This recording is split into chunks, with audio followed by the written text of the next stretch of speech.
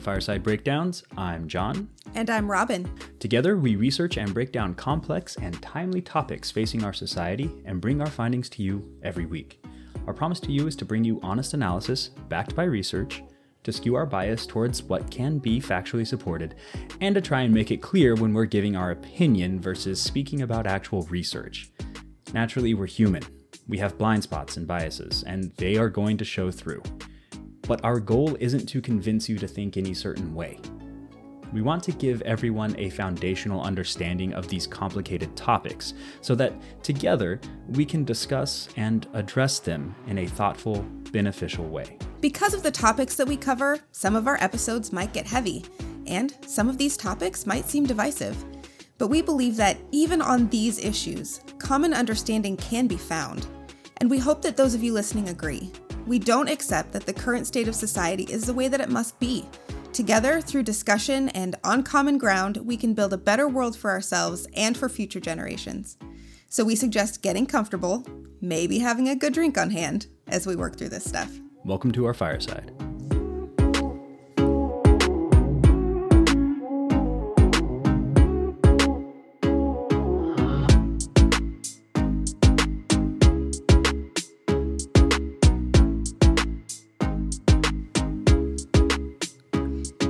Welcome back to our fireside indeed. We hope that you had a refreshing week and you are ready to dive back into our discussion on private prisons. If you missed last week's episode, we definitely recommend that you go back and listen to that. It's a pretty short session about the history of private prisons and how the practice of profiting from inmate labor in the United States developed out of slave labor. Also, I'm very proud of some of the editing in that episode, and I would appreciate it if everybody gave it a listen. Some of the key points to take from that episode. Slavery is still permitted within the United States via the 13th Amendment.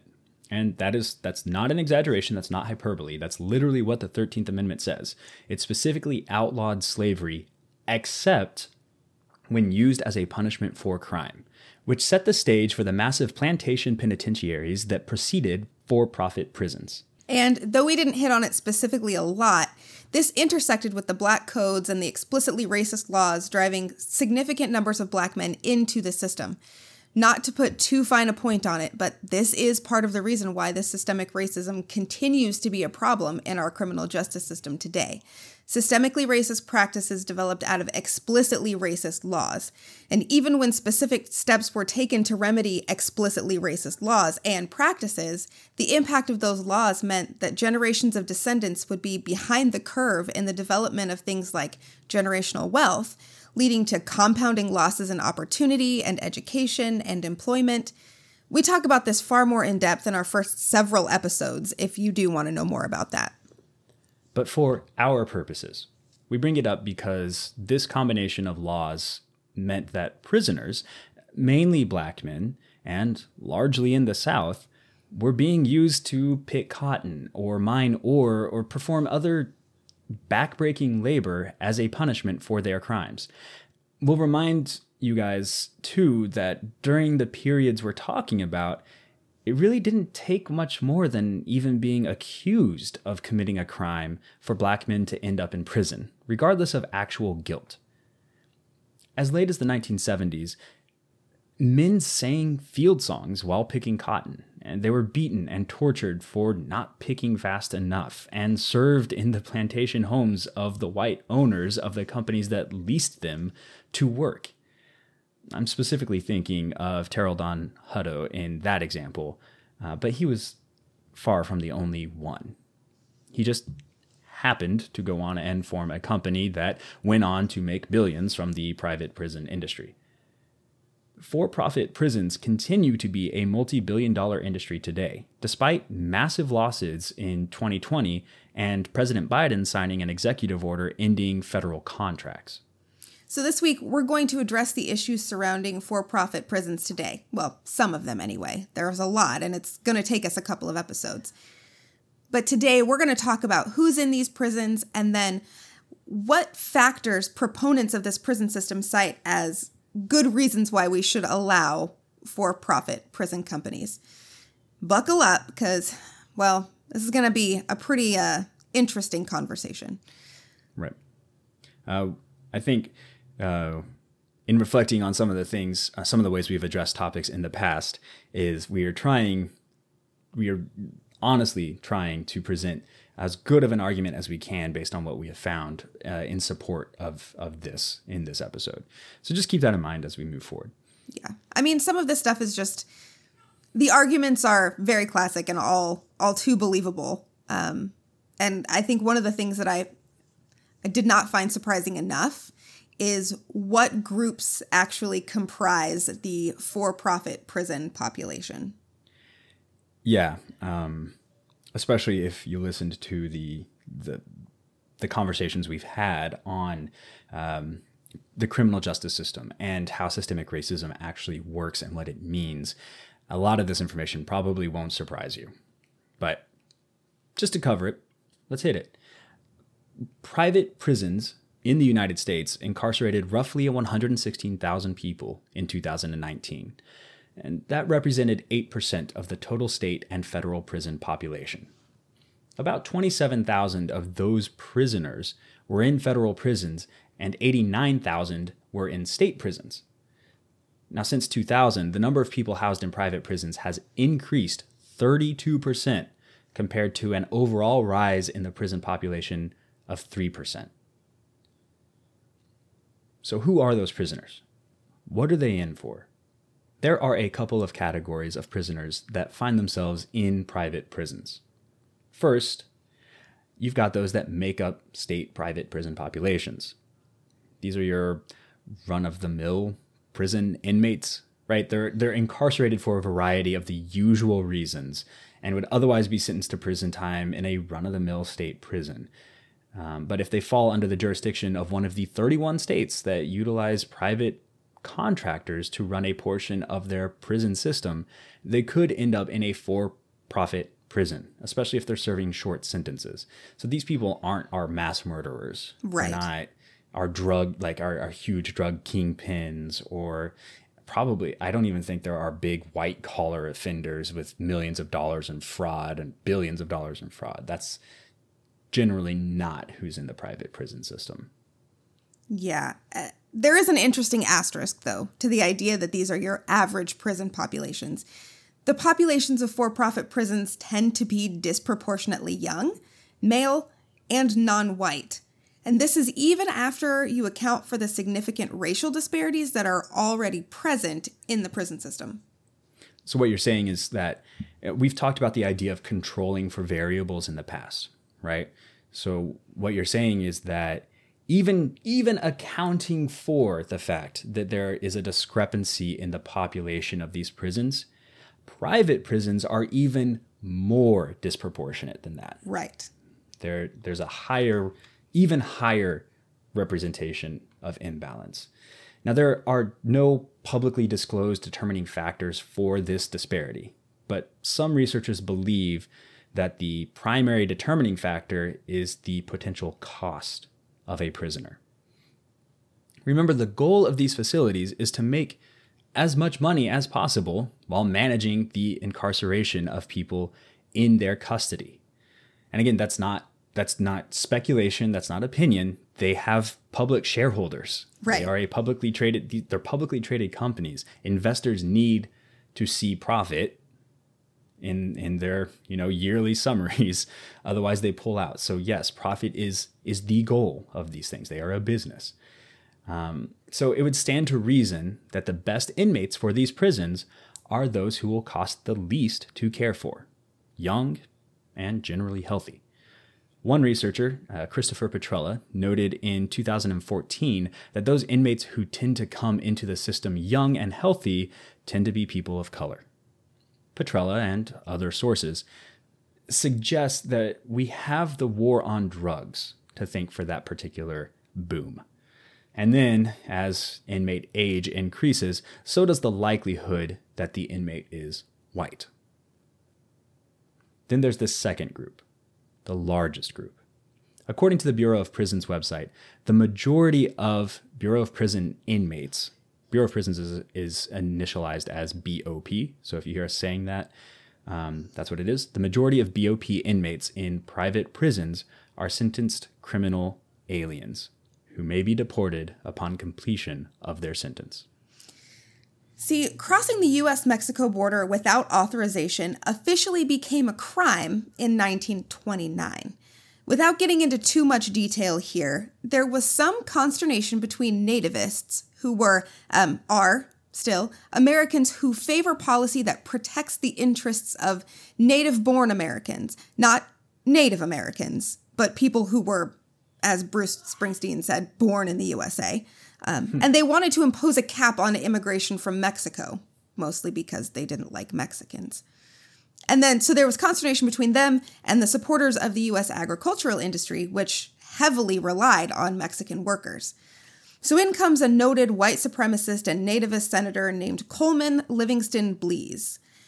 And he proposed a compromise: that they would pass a law that criminalized immigrants who did not cross the border using one of the few and far between official entry points, where they would be required to pay a fee and submit to testing. These fees were, of course, prohibitively high, and those seeking to cross the border were subjected to harsh and humiliating procedures like kerosene baths, designed to remove the, quote, disease and filth, unquote, that they supposedly carried on their bodies. But the compromise was signed into law as Section 1325 of Title VIII in the U.S. Code in 1929. And that statute, along with its partner section, 1326, which covers illegal re-entry to the United States, is the basis for the criminal violations of this second group of inmates in private prisons. I'm sorry. Kerosene baths? Yeah, there was this common perception that Mexican immigrants not only carried internal disease, but that they were so dirty that they carried with them body lice, other lice, mites, and that they should be subjected to kerosene baths in order to kill those pests before they were allowed to enter the United States. And that is, of course, if they could afford the incredibly high fee and actually even find one of these official border entry points. But I think there were something like, I want to say it was like 4 or 5 of them across the entire southern border at that time. Yeah. I mean, unless I'm very much mistaken, kerosene is a corrosive chemical. It's caustic, right? Like that's not, I mean, it's not even equivalent to splashing gasoline on yourself, which is also a caustic chemical, which can cause irritation and stuff. But like kerosene is more so than that. Yeah. That's, wow. Yeah. I actually didn't know that before we did this, and I just had to talk. It just seems unnecessarily cruel. Yeah. Doing the research for this particular section, I was both compelled to like, oh, we need to spin this off, like the history of criminal immigration as an actual episode. And then I was like, I don't know if I could handle it. So still torn on that one. Well, maybe sometime in the future, but holy shnikes. I didn't realize it was, I didn't realize that was part of our history. I also, the struggle seemed to be specifically about the U.S.-Mexico border, didn't it? Yeah. Like they didn't mention the U.S.-Canada border. No, absolutely not. And I think it was simply because at that point in time, there were very official, like people coming in from other parts of the world were going through kind of that official, what you consider the immigrant process, the checkpoints on the coast and being filtered in that way. But the U.S.-Mexico border had always been basically open up until that point. People came and went as they pleased. Mexican workers were heavily involved in U.S. agriculture. They were actually coveted workers because they were so reliable and consistent and willing to do the work well. But there were a whole bunch of people, as there always have been throughout human history, who decided that, brown skin made them not worthy of anything the United States could offer. So basically nothing's changed since 1929. We rely on the sweat of the brow of immigrant laborers to put food on our table and make it as difficult as possible for them to get here legally and as easy as possible for us to put them in prison and make money off of them that way. Moving on. We're not gonna get lost on that side tangent right now. All right. So until the late 1980s, border crossing was almost always treated as a civil offense, which means it was punishable by deportation. But as the decade came to a close, that trend started to change. And by 1996, crossing the border after deportation was punishable by years of imprisonment. Anyone who had been previously convicted of crimes, most often drug offenses, were subject to enhanced sentences, which basically means a harsher punishment. Prosecutions under Section 1325 hovered between 3,000 and 6,000 per year between 1986 and 2003, with a very significant dip between 1993 and 1997 when prosecutions fell to less than 1,000 per year.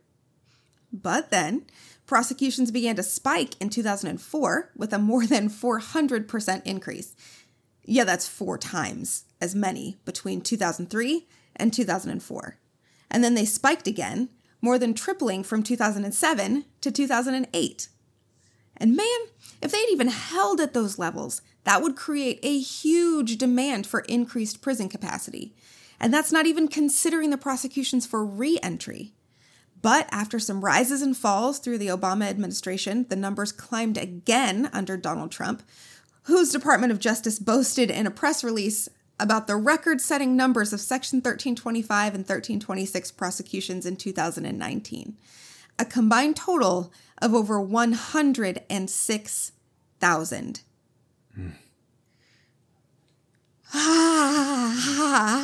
We're going from like 3,000 to 6,000 in 1986 to 2003, and then 106,000 in 2019.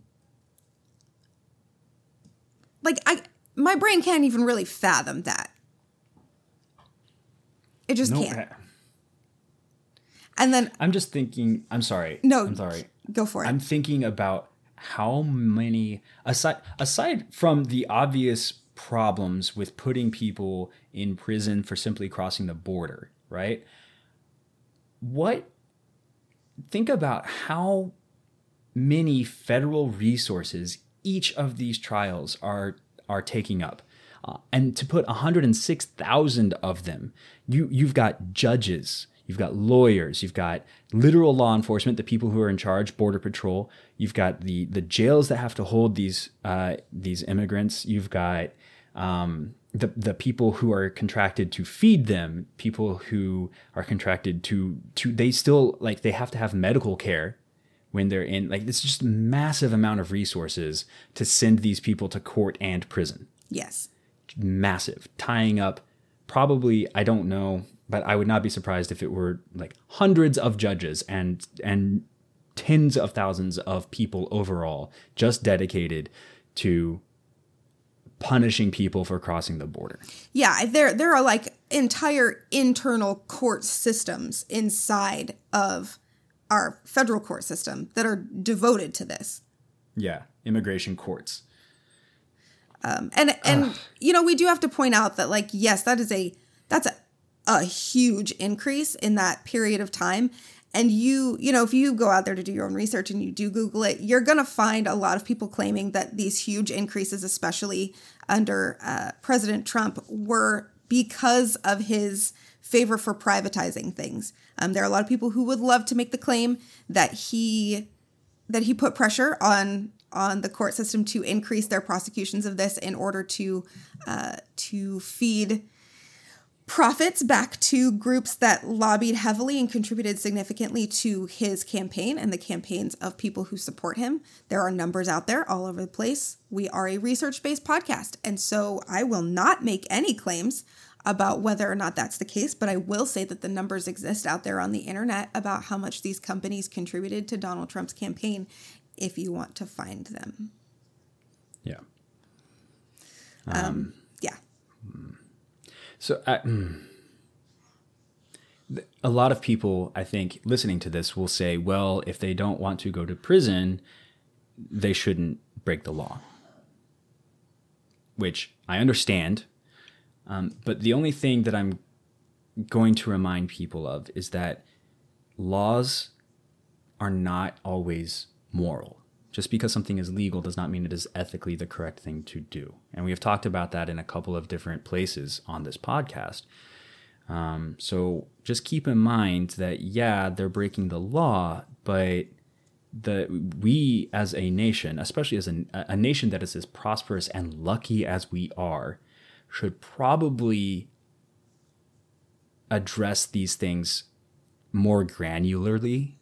And instead of having a blanket crossing the border is bad and illegal and we will send you to jail for that, should take everything on a case-by-case basis. Would this require more resources to address? Maybe. Would it also lead to a more just and equitable treatment of human beings? Maybe. I would like to think so. Because the woman crossing the border with her children to escape, an ongoing drug war or just poverty. It doesn't have to be some drama. It could just be there's more opportunity in the United States. That's not something that we should send people to jail for. Right? Yeah. I don't think so. If you're smuggling children as part of a sex trafficking ring, okay, go to jail. I'm perfectly comfortable with that. If you're sending drugs, fine, go to jail. If you're just coming here because it's literally impossible to find work for you where you're coming from and you can find work here and have a better life for your children, why are we sending people to prison for that? That's not even the point of this topic. We are supposed to be talking about private prisons, not immigration, but right? Blown, mind, gone, out. Sorry. We are on a tangent. But that's what we're good at. We're good at tangents. Apparently. To rein us back in, I am going to say, right, not only are we seeing this number of people who need to be incarcerated as a result of convictions for crossing the border in violation of sections 1325 and 1326, this private arrangement also applies to detainees. So the federal government relies heavily on privately run facilities for immigration detention. Those are the people who have crossed the border and we've caught them and we need to do something with them, but they have not gone through a trial or any sort of official process. So we have to put them somewhere. And so that's what these immigration detention facilities are. And in the fiscal year 2017, nearly 3/4 or 73% of all immigration detainees were held in private facilities. Which is, I think, I'd have to look at this to be sure, but I think this is why we see things like the stories from last year, 2019, where facilities would not allow people in, including congresspeople, because they were privately run. Mm-hmm. So there was no federal mechanism to allow people to come in. I know that's not the case for every detention facility. Obviously, there are federally run detention facilities, but that would explain why sometimes it seems like they're being obstinate. It's because they're actually a private company protecting their company's interests. Another little asterisk on all of this, one facet of the discussion on the privatization of prisons that often gets overlooked is that many prisoners who are not in fully private facilities are still impacted by the outsourcing of care and support services in their public prison facilities. So private companies can be and are contracted to provide things like healthcare, food, transportation, and financial services. Phone and communication services can be privatized in a public facility. Drug treatment could be a private provider in a public prison. Things like electronic monitoring and reentry programs once the inmates are released can all be privatized. So the discussion about for-profit prisons and private prisons is bigger than a physical building to hold inmates, because you can have you could theoretically have a public building to hold inmates that is completely run by private companies that staff and actually operate everything. I don't think that would I don't know if there's one that actually is operated that way, but I wouldn't be surprised to see a breakdown where a public facility has a majority of employees that are private contractors. Yeah. Okay, so for the rest of this, for the rest of this episode and then moving into next episode, we're going to get into the pros and cons, the costs and the benefits of the privatized prison system. But before we do that, we're going to acknowledge that these factors change sides of the page depending on who's making the list. So just imagine it this way. When we're extolling the virtues of the private prison system, we're making this pro-con list from the perspective of someone who supports the prisons.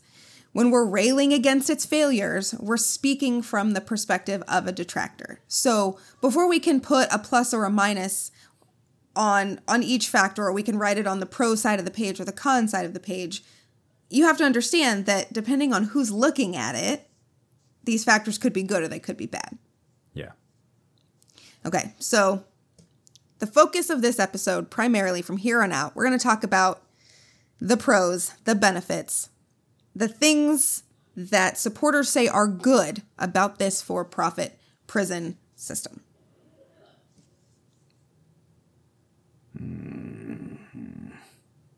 We're going to do it. No. Fine. Okay. Fine. But I'm not going to be happy about it. That's not how we're doing this. I told you at the top of last episode, I'm very biased. I know. But you have to remember that there are some folks who really, really believe in this system. And if we're going to be unbiased or less biased, we have to present their case as thoroughly as we present the case against them. I am on board to do this with my utmost diligence and good faith. I promise. Okay. I promise. I will start this part of the conversation, give you a chance to ease into it, take a deep breath. Proponents of for-profit prisons believe that they have a legitimate function in the overloaded American criminal justice system. They assert that these prisons are more cost-effective, that they promote innovation through market competition, and that they offer more flexibility for the systems that they serve, and other things. So, we're going to look to the research, and we're going to see what the research says.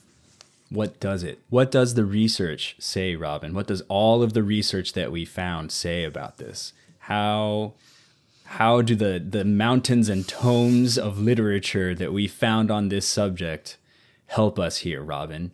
Okay. So it turns out that the research doesn't actually say very much.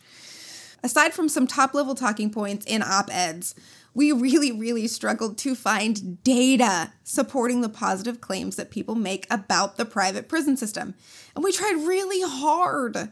We used all the Google foo that we know how to do. We were knee-deep in research databases. We couldn't find a lot. Yeah. But we're going to give you what we could put together. Yeah, I do want to stress this section, this next part, the last half of this episode actually took way longer to write than last week's episode in total and next week's episode. Yeah. It was so hard to find this data. And I don't know if that means that our Googling is bad. I don't think so. And I'd like to also stress that we say Googling, but we actually rely on EBSCOhost and Gale academic research as our primary, that's where we go to first. Yeah. It's just Google is a verb now. Yeah. But no matter what I typed in about private prisons, private prison pros, benefits of private prisons, arguments for for-profit prisons or private prisons, the effects, even more general, positive effects of the private prison industry, right? It just wasn't bringing back any studies. So this could mean two things. This could mean that there is no data about that nobody has found any actual data-backed support for these industries, or perhaps more likely that nobody has attempted to do these studies. Yeah. And I think So when we say that we struggled to write this, we did. It was very hard to find this. So we're giving you everything that we found. That doesn't necessarily mean that this stuff isn't right. It's just that it might not, like there might not be a lot of study on that side of things to support these claims right now, at least that we could find.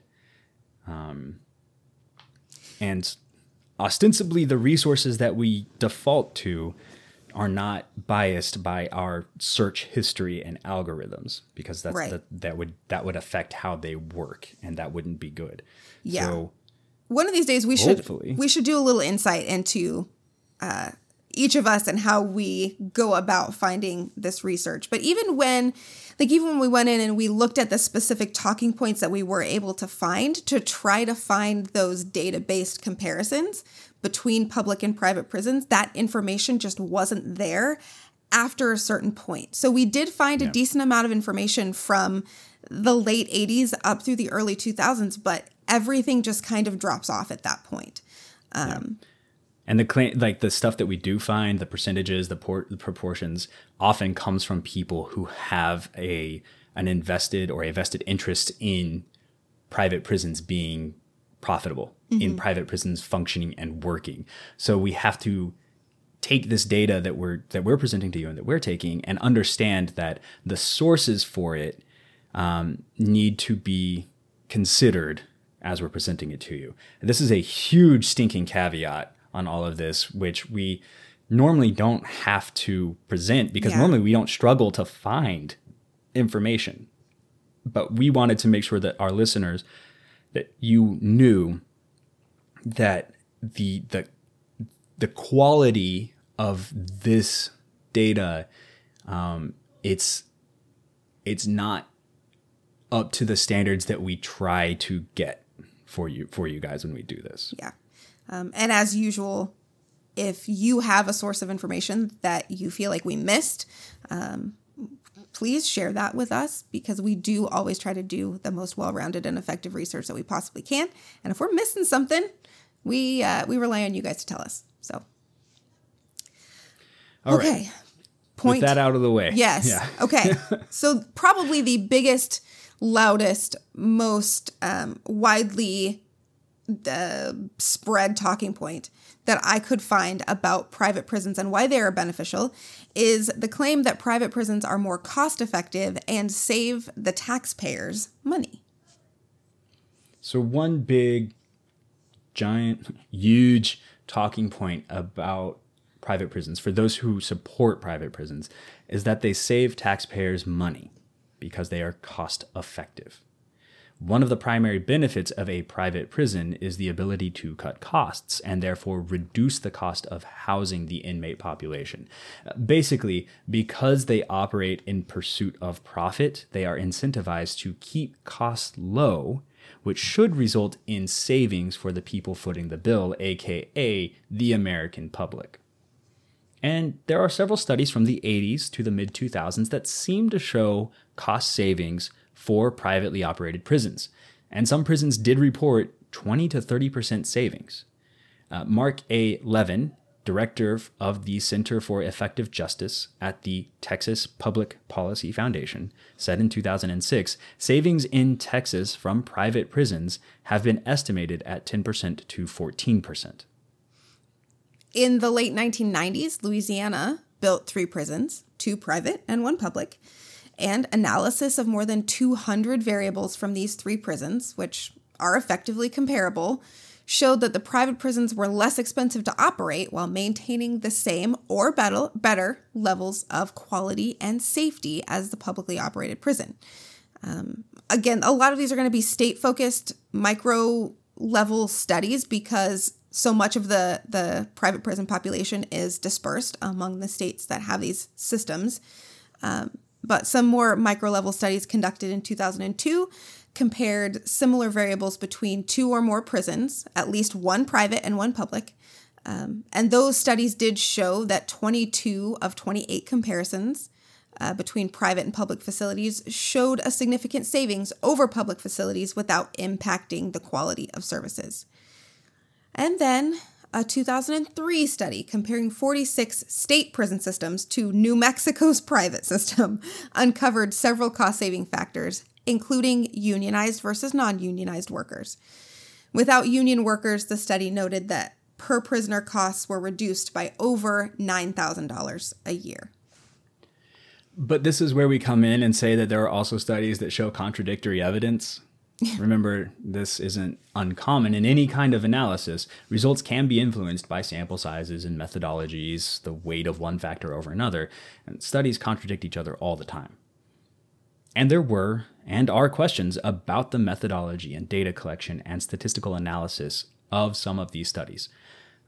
Others were called into question because they were funded by organizations with a direct stake in the results. So, like cigarette companies trying to fund studies on why COVID patients suffer less if they smoke cigarettes, which is a thing that happened.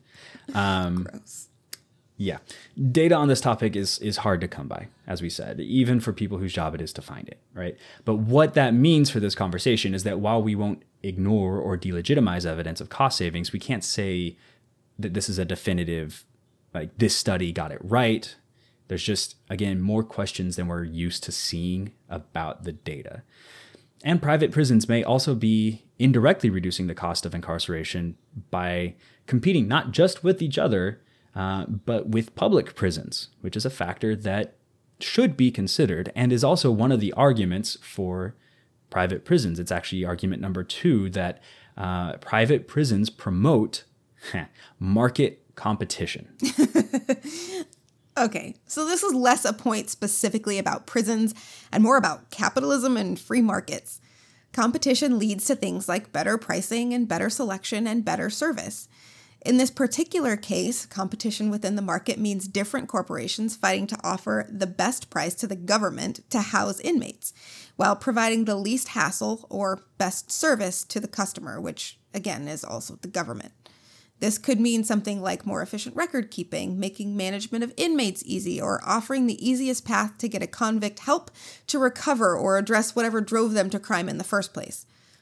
Competition is what is supposed to keep companies from racing to the absolute bottom.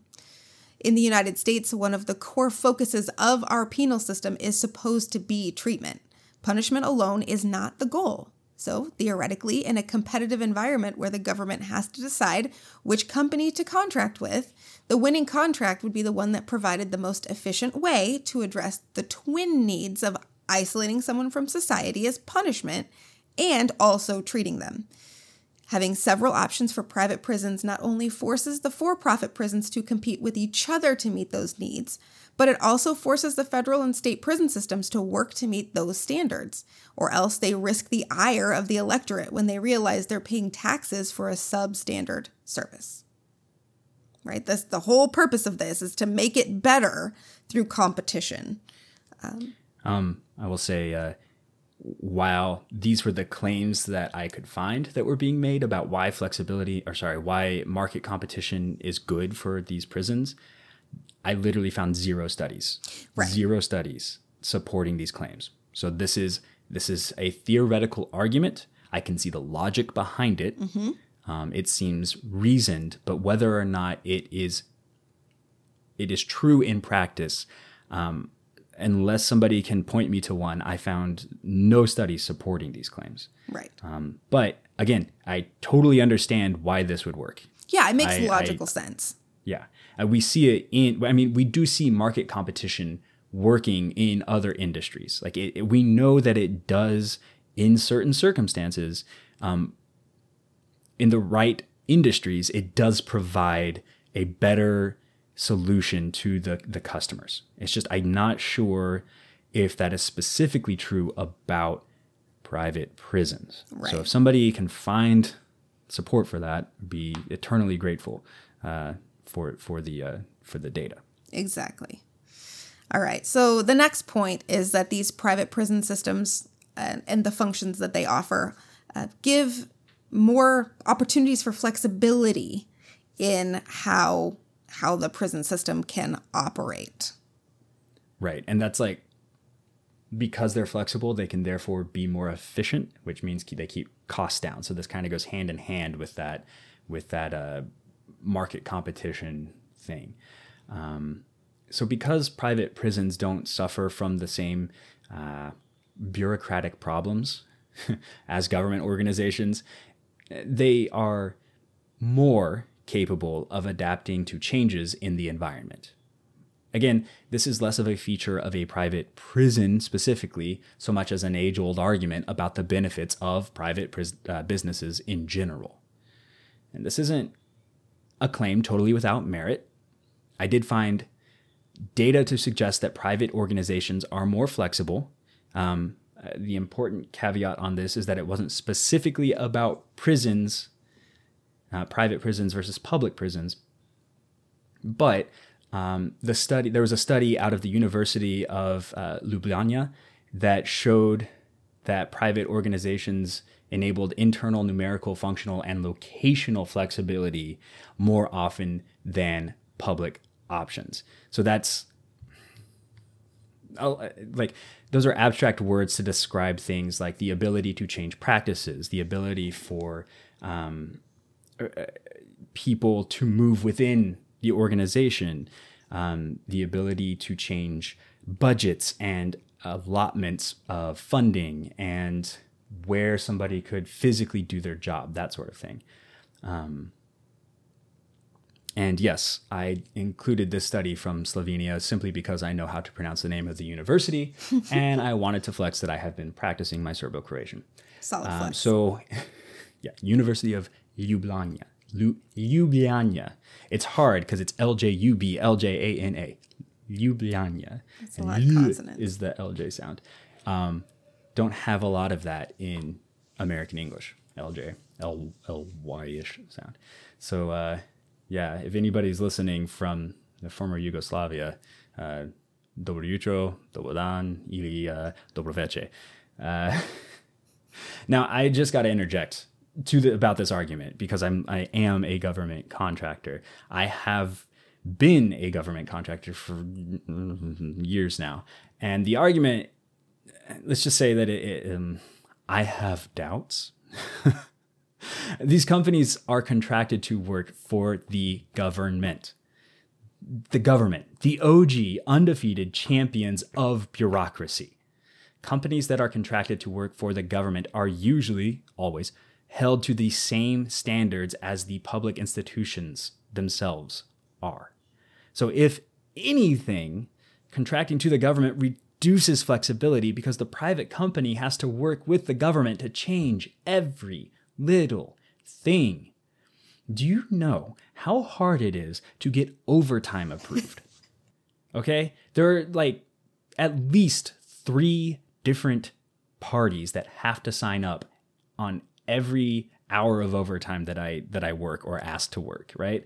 And at least I can think of 2 records off the top of my head that are made to record that overtime work. It's just a nightmare. So yeah, this argument about flexibility might be proffered, and it might be true in certain industries. I just don't know if it's true when the industry is a contractor to the government, vice an industry that doesn't contract to the government but fulfills a similar need to the government, which would be something like, I guess, like an emergency services NGO, like Red Cross, vice FEMA. Right? Like one of them is government operated. Red Cross is not government operated. So I could see, I'm pretty sure they're not government operated. They just work alongside the government. I could see like the Red Cross being more flexible in the things that they can do and how they do them. Right. Versus somebody who contracts to the government to do emergency services for FEMA, who basically has to act like they're FEMA at all times. It's just a distinction that needs to be recognized as somebody who is on the inside and sees it every day. Little side eye there. Yeah. And the chances of us finding actual data, of anyone having actual data about whether or not these private prison companies can really be more flexible, well, there's just no chance. Right? That's not data that we're going to find because nobody's keeping records on like, hey, we were able to pivot this way or we were able to do that because we're a private company, whereas the public prisons couldn't do that. So again, logical argument, it makes sense, but that's just not one that we're going to get data to support. Yeah. The final tier, the final structure argument sorry, that made no sense. The final pillar, there we go. That's the word that I'm looking for. The final pillar of the argument for for-profit prisons are that this ability to be more flexible and this combined with the competition within the market and the cost savings, it really all comes together to mean that there are improved conditions and access to better programs, which means better outcomes for the inmates. Right.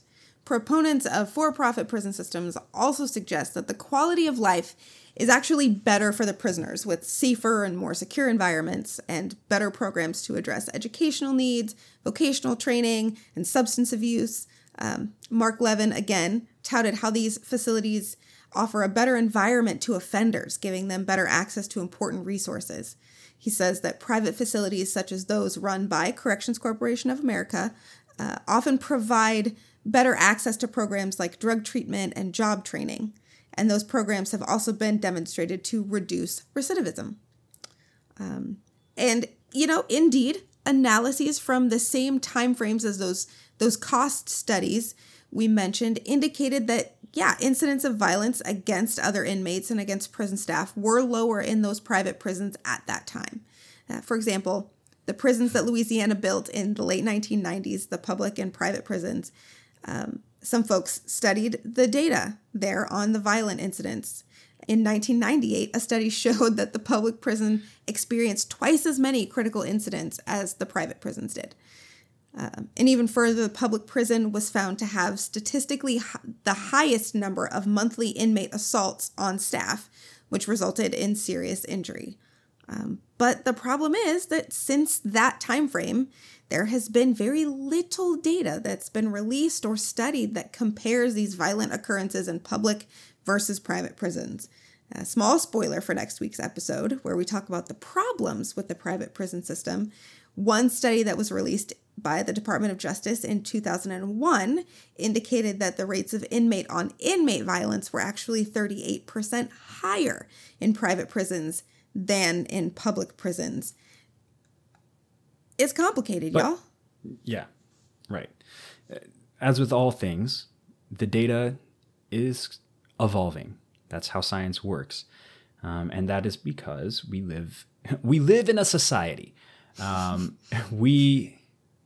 Our culture changes over time, which means that our social interactions change over time, which means that something that is true of a group of people in 1998 might not be the same in 2006, might not be the same in 2021. So when we need newer data for this stuff so we can truly analyze it, because if we're making these decisions based on old data, it might not actually be accurate anymore. Right.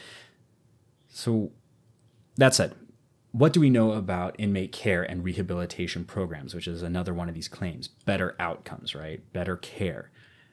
Supporters of the private prison system often point to programs like the GEO Group's Continuum of Care Advanced Rehabilitation Program as evidence that the privatized system is better able to resource inmates in ways that prepare them for life outside of the prison, which is the ultimate goal. Again, if we can find a way to get these resources to prisoners, I don't care if it's public or private or aliens from Mars doing it, like, I am for that system. So according to the company's annual report, the GEO Continuum of Care program was implemented in 2020 at 19 GEO facilities, including 16 state correctional facilities, 1 county facility, 1 Federal Bureau of Prisons facility, and 1 international facility. Yeah, international. Whole other topic right now. 20,294 inmates participated in the program and completed more than 2.5 million hours in programs including vocational training, substance abuse rehabilitation, and academic advancement. 1,239 inmates earned high school equivalencies. 7,649 completed vocational programs, and 8,767 completed substance abuse programs. One former inmate, Hector M., said, "This program has helped me with creating a better future for myself. I am in the process of getting promoted to assistant manager, and I'm blessed to have a job and good health. I don't think I would have gotten this far without the assistance from this program. Thank you." And GEO Group also offers post-release and transition programs that involve a 90-day pre-release plan created by inmates and specially trained staff together, and then offer support after release through case management and transitional housing and clothing and food vouchers, transportation assistance, vocational training and job placement, substance abuse and mental health treatment, family reunification opportunities, and educational classes. These are all fantastic things. This section in of itself in this session actually gets me really excited for the potential. I like seeing things like they have plans and that they are trying to do this and they are providing these things, or they plan to provide these things.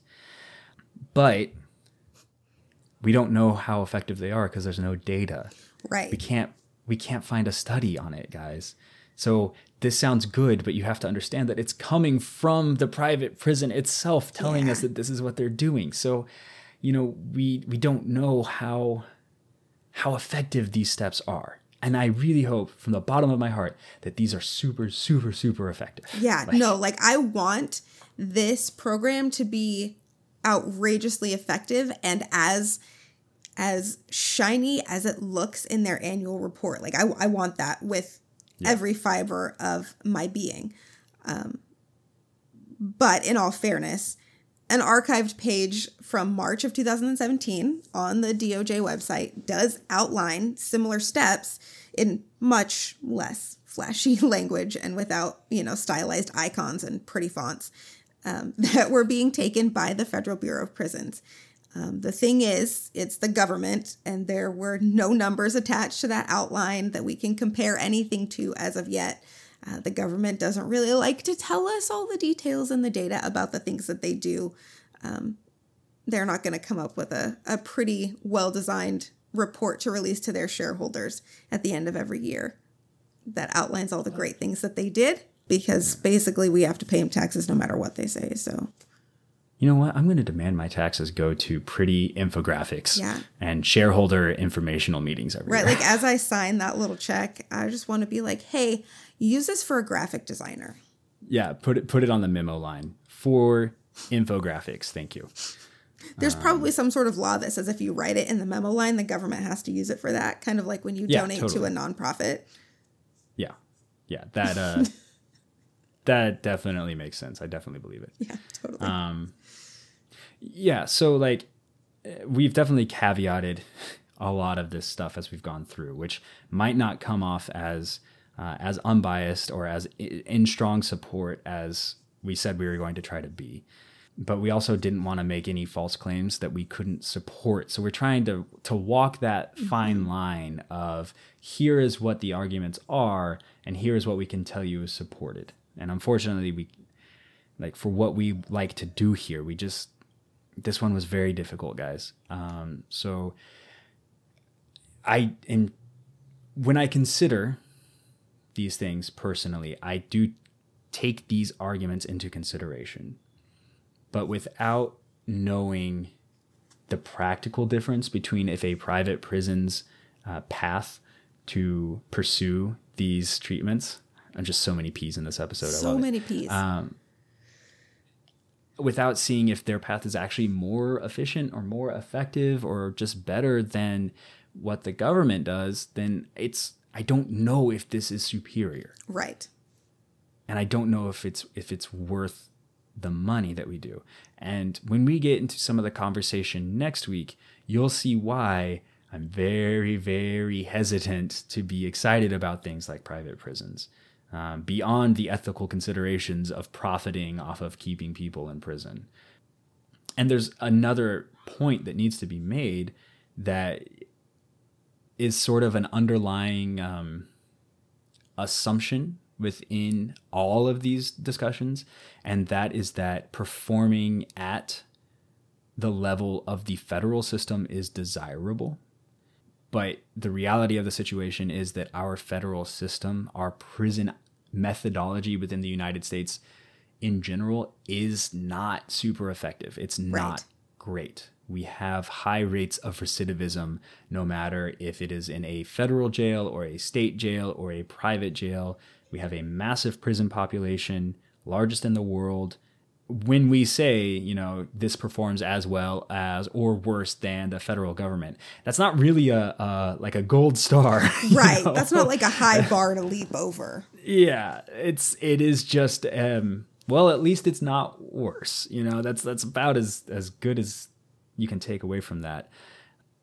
That is a whole other episode, a whole other podcast. But the effectiveness of the current prison methodology is something that should be considered when we're talking about these things at all. Yes. Yeah. And we didn't, maybe it was a miss on our part to not introduce some of that baseline from the actual federal prison system as like a measuring stick. But I feel like it's pretty well known that the United States federal prison system and the even state prison systems are, they're not exactly gold standard systems. Yeah. Yeah. If you've ever known somebody or been into either of those systems yourself, it's rough. Yeah. It's hard. Even with people who are invested in like making inmate transition from prison to public effective and better. And there are many, many people, many social workers, many parole officers who are so invested in their cases that we as a society do owe a considerable, debt of gratitude too, because they work very hard. I mean, even with people pulling for you as you're transitioning out, it is so hard to get back into society. So hard. Yeah. So there's a broader conversation that we might have an episode on later about, the effective prison, effective rehabilitation, effective treatment programs, what they look like, and the ideas behind them. Because it is pretty interesting when you get into the data to see, what is working better and where it's working and why it's working. I don't know. Teasing that. Yeah. Yeah. Stay tuned for more prison discussion. I mean, I think we have said pretty much all there is to say about the arguments in favor of for-profit prisons and the problems. At least for an hour-long episode. Yeah. At least for an hour-long episode. and the struggles that we had finding information, data, not just information, because, everything out there is information, but actual real research data that can tell us how these systems are performing compared to the federal system and even just in general for prisoners on the whole. So I am looking forward to hopefully hearing some feedback from anybody who does have strong thoughts and opinions on this. I know this is one topic that a lot of people feel very strongly about, either on one side or the other. And so we would love to hear your strong opinion. And do you know where you might be able to share that strong opinion with us? Where can they share that strong opinion with us? They could share it with us on social media. We're on Instagram and on Facebook and on Twitter as Fireside Breakdowns. And we would love to hear from you there. We're doing a much better job of keeping up our social accounts. So if you'd like to see what a much better job looks like, you should come visit us there. People could also tell us how they feel in a strongly worded email, perhaps with links to citations and sources that we did not consider. And they could email us at firesidebreakdowns@gmail.com. We would welcome that email as well. We'll even reply to you. We will. It's not going to go off into the void. Because there's only two of us. Exactly. And then if someone would feel so compelled as to leave us a review and tell us how maybe this episode or another episode like changed your life, made you think about the world differently, just basically changed who you are as a human being, or even if you just really liked a rant or we said something really funny, or if you would like to comment on the fantastic editing from last week's episode, just flawless. Give that editor a raise. Yes, there will be a link in the show description to a cool app called Rate My Podcast, which makes it very easy for you to leave us a review on whichever platform you listen on, should it allow reviews. Yes, please do. And now, can you tell us some good news? I sure can. I sure can. So keeping it on the theme for the episode, we're going to talk about prison populations. And overall, the prison population in the United States is on a downward trend. According to the Vera Institute of Justice, the number of people incarcerated in state and federal prisons and local jails in the United States dropped from around 2.1 million in 2019 to 1.8 million by mid-2020. Nice. That is a 14% decrease. The decline held through the fall, and this represents a 21% decline from a peak of 2.3 million people in prison and jail in 2008. This was accompanied by an increase in parity between black and white incarceration rates. Nice. So the Bureau of Justice Statistics report on the 2018 jail population found that the national black jail incarceration rate was 3.2 times the white jail incarceration rate, which again would be no surprise to anybody who has been listening. Right. However, that is down from 4.9 times in 2008. Nice. That's huge. Yeah. That is good. The same report also found out that Latinx incarceration had declined significantly over the last decade. Although exact numbers couldn't be arrived at due to difficulties in reporting that particular set of information, like what does Latinx mean? Which is, let's just say that data pool is muddled. So this downturn in population was caused by a confluence of events more than any like notable reduction in crime rates in the US. Although I will say crime rates are dropping. Yes, dropping. That is according to both the FBI and the Bureau of Justice Statistics, okay? So this may come as a shock to some people who only get their news from certain sources or politicians. But the United States is actually, if you look at the crime rate, safer than it was, okay? It is getting better, not worse. Cannot stress that enough.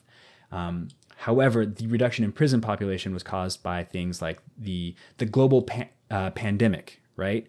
And an increased call for racial justice via movements like Black Lives Matter. A lot of inmates were released early or put out on parole because prison populations were particularly vulnerable to the coronavirus because they're kept in such tight quarters, and it's just there's so many of them in an enclosed space.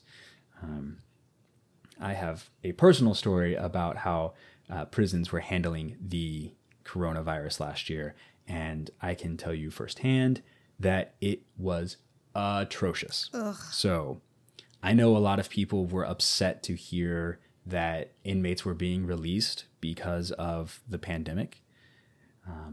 But I think if you dig into the data, you find the kind of inmate that was released and like the length of time that their sentence was cut short, and then what they had to do to be released early, right? Like the things, the loops that they have to jump through post-release while they're on parole. You probably wouldn't find it as scary of a prospect as you think it is, because I think a lot of people were imagining things like murderers and rapists. Oh, and yeah. These horrible people, just like the jail cells are open and out they go. And that's not reality. It's not how it works, guys. Yeah. Well, that is good news. That was exciting to hear a lot of that. And hopefully by the time next year rolls around, we'll start to see those numbers decrease even more significantly. Yeah. It looks like it has been a long-term trend since 2008. So over a decade now of a general decline in the population, which is good. Yes. Very, very good. Awesome. You want to take us out of here this week, Robin? Awesome. Okay, I can do that. It's not intimidating at all. Yeah. Okay. I love that the sign off is so stressful for It is, you because you can talk for like an hour about complicated data with nuance and why, we have to think about this. But as soon as it's time to say goodbye, you're like stressing out. You know what it is actually? It's that it's consistent every time. Like when you do it, it's the same sign off every time and it's not written down. Oh, yeah. And so like in my head, I'm like, shit, I don't remember what he said. I literally don't remember. Do you need me to give you a prompt? I think I can make it work. I believe in you. Okay. All right. All right, everybody. Thank you so much for joining us this week. We'll be back with you next week to talk about even heavier the problems with the private prison system. But until that time, take care of each other. Nailed it.